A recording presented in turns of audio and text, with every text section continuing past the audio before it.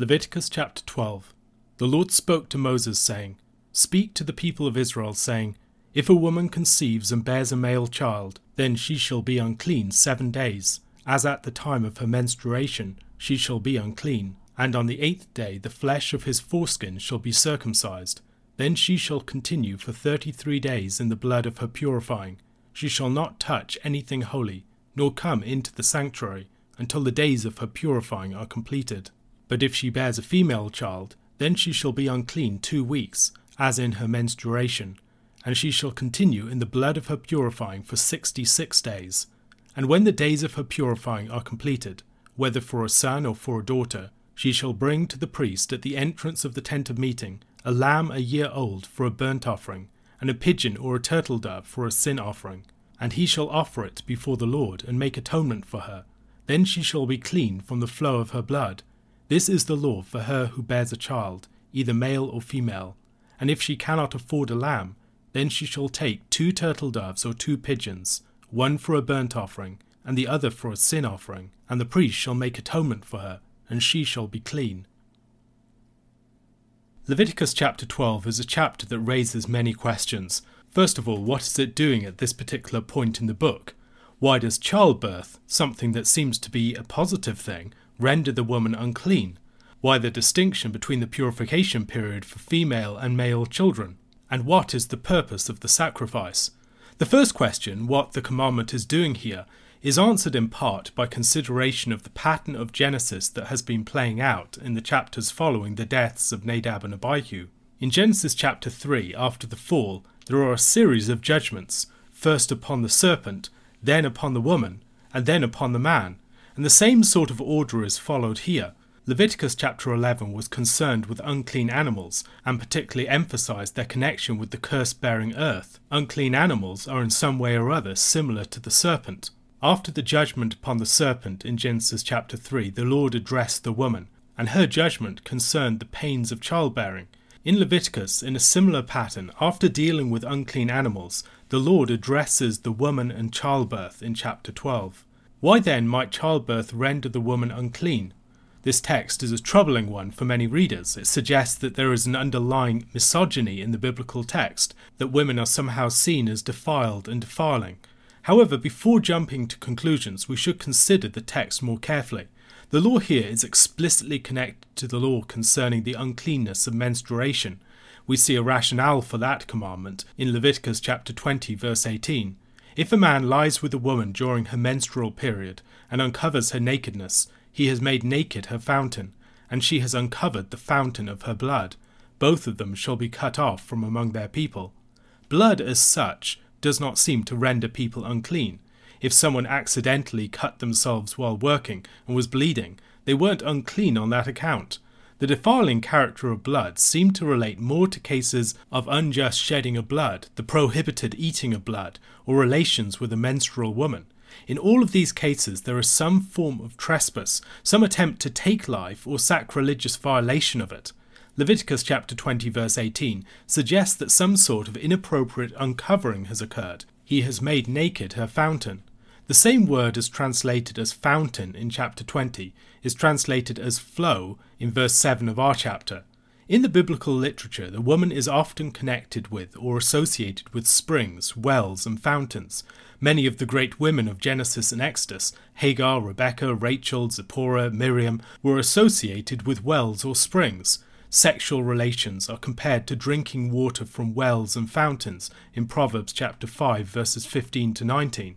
Drink water from your own cistern, flowing water from your own well. Should your springs be scattered abroad, streams of water in the streets, let them be for yourself alone, and not for strangers with you. Let your fountain be blessed, and rejoice in the wife of your youth, a lovely deer, a graceful doe. Let her breasts fill you at all times with delight. Be intoxicated always in her love. In Song of Songs, the beloved compares the bride to a sealed garden fountain, albeit using a different word. The life is in the blood, and the menstrual blood of the woman is most especially associated with life, connected with the mysterious powers of her fertility. On account of the power of female fertility, the substances associated with it need to be handled with particular care. the woman whose fountain has been exposed, either through regular menstruation or through childbirth, is taboo. David Bialy argues that the menstrual woman is similar to the Nazarite, set apart for a period and required to separate themselves from various things. He writes, "If menstrual blood, like semen, was thought of as a procreative fluid, then it too had to be separated from cultic activity, and intercourse during a woman's menstrual period might produce a double impurity, the impurity of normal intercourse, plus the impurity of contact with menstrual blood. The source of the blood is what must remain hidden, as it apparently is when she is not menstruating, even during intercourse. Menstrual bleeding by itself indicates that the source has been breached, but it takes an act of intercourse to fully reveal it. What is clear is that intercourse during the menses causes both partners to reveal, or come into contact with, the source of female fertility." Mark Garcia remarks that the fixed periods of impurity do not seem to correspond to the variable duration of the actual menstrual period or of postpartum discharge.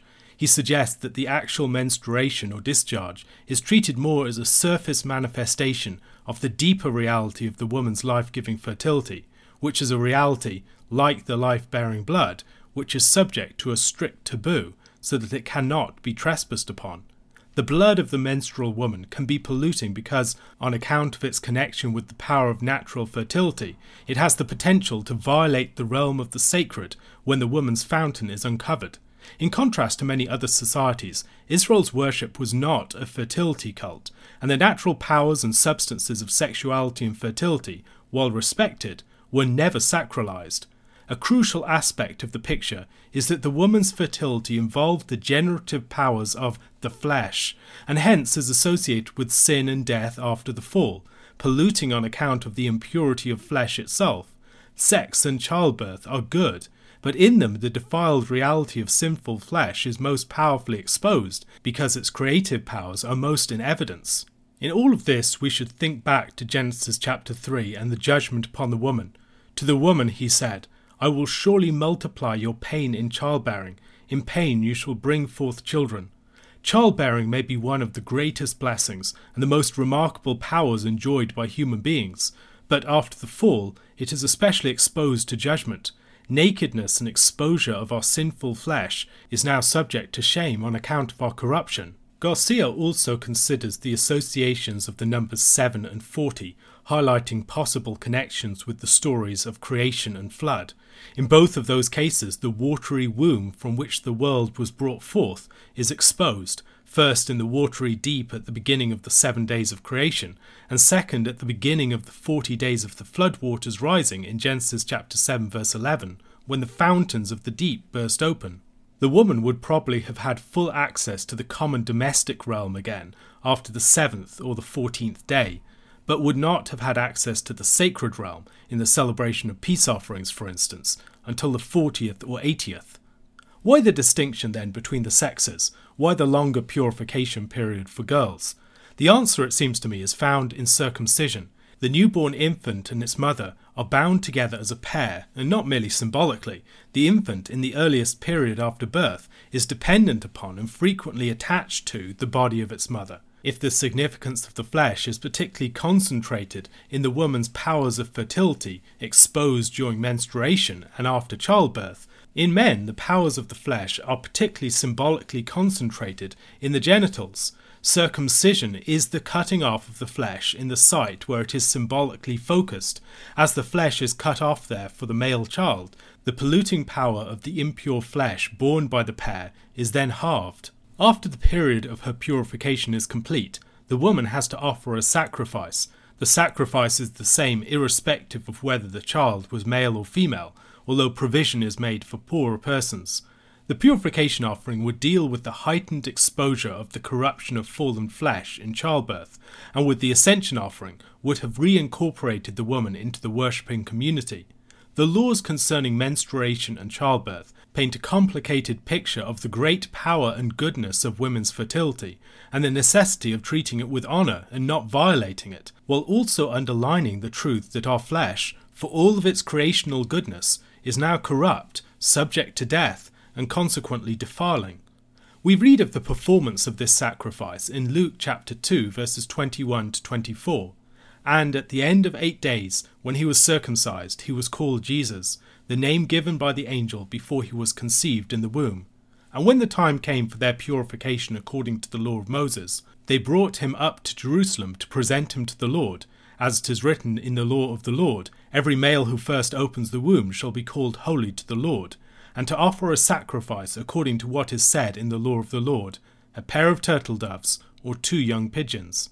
From a knowledge of Leviticus chapter 12, we can recognize that Mary and Joseph must have been poorer. A question to consider: how might an understanding of the presence of the flesh at the heart of human virility and fertility help us to think more properly about these things?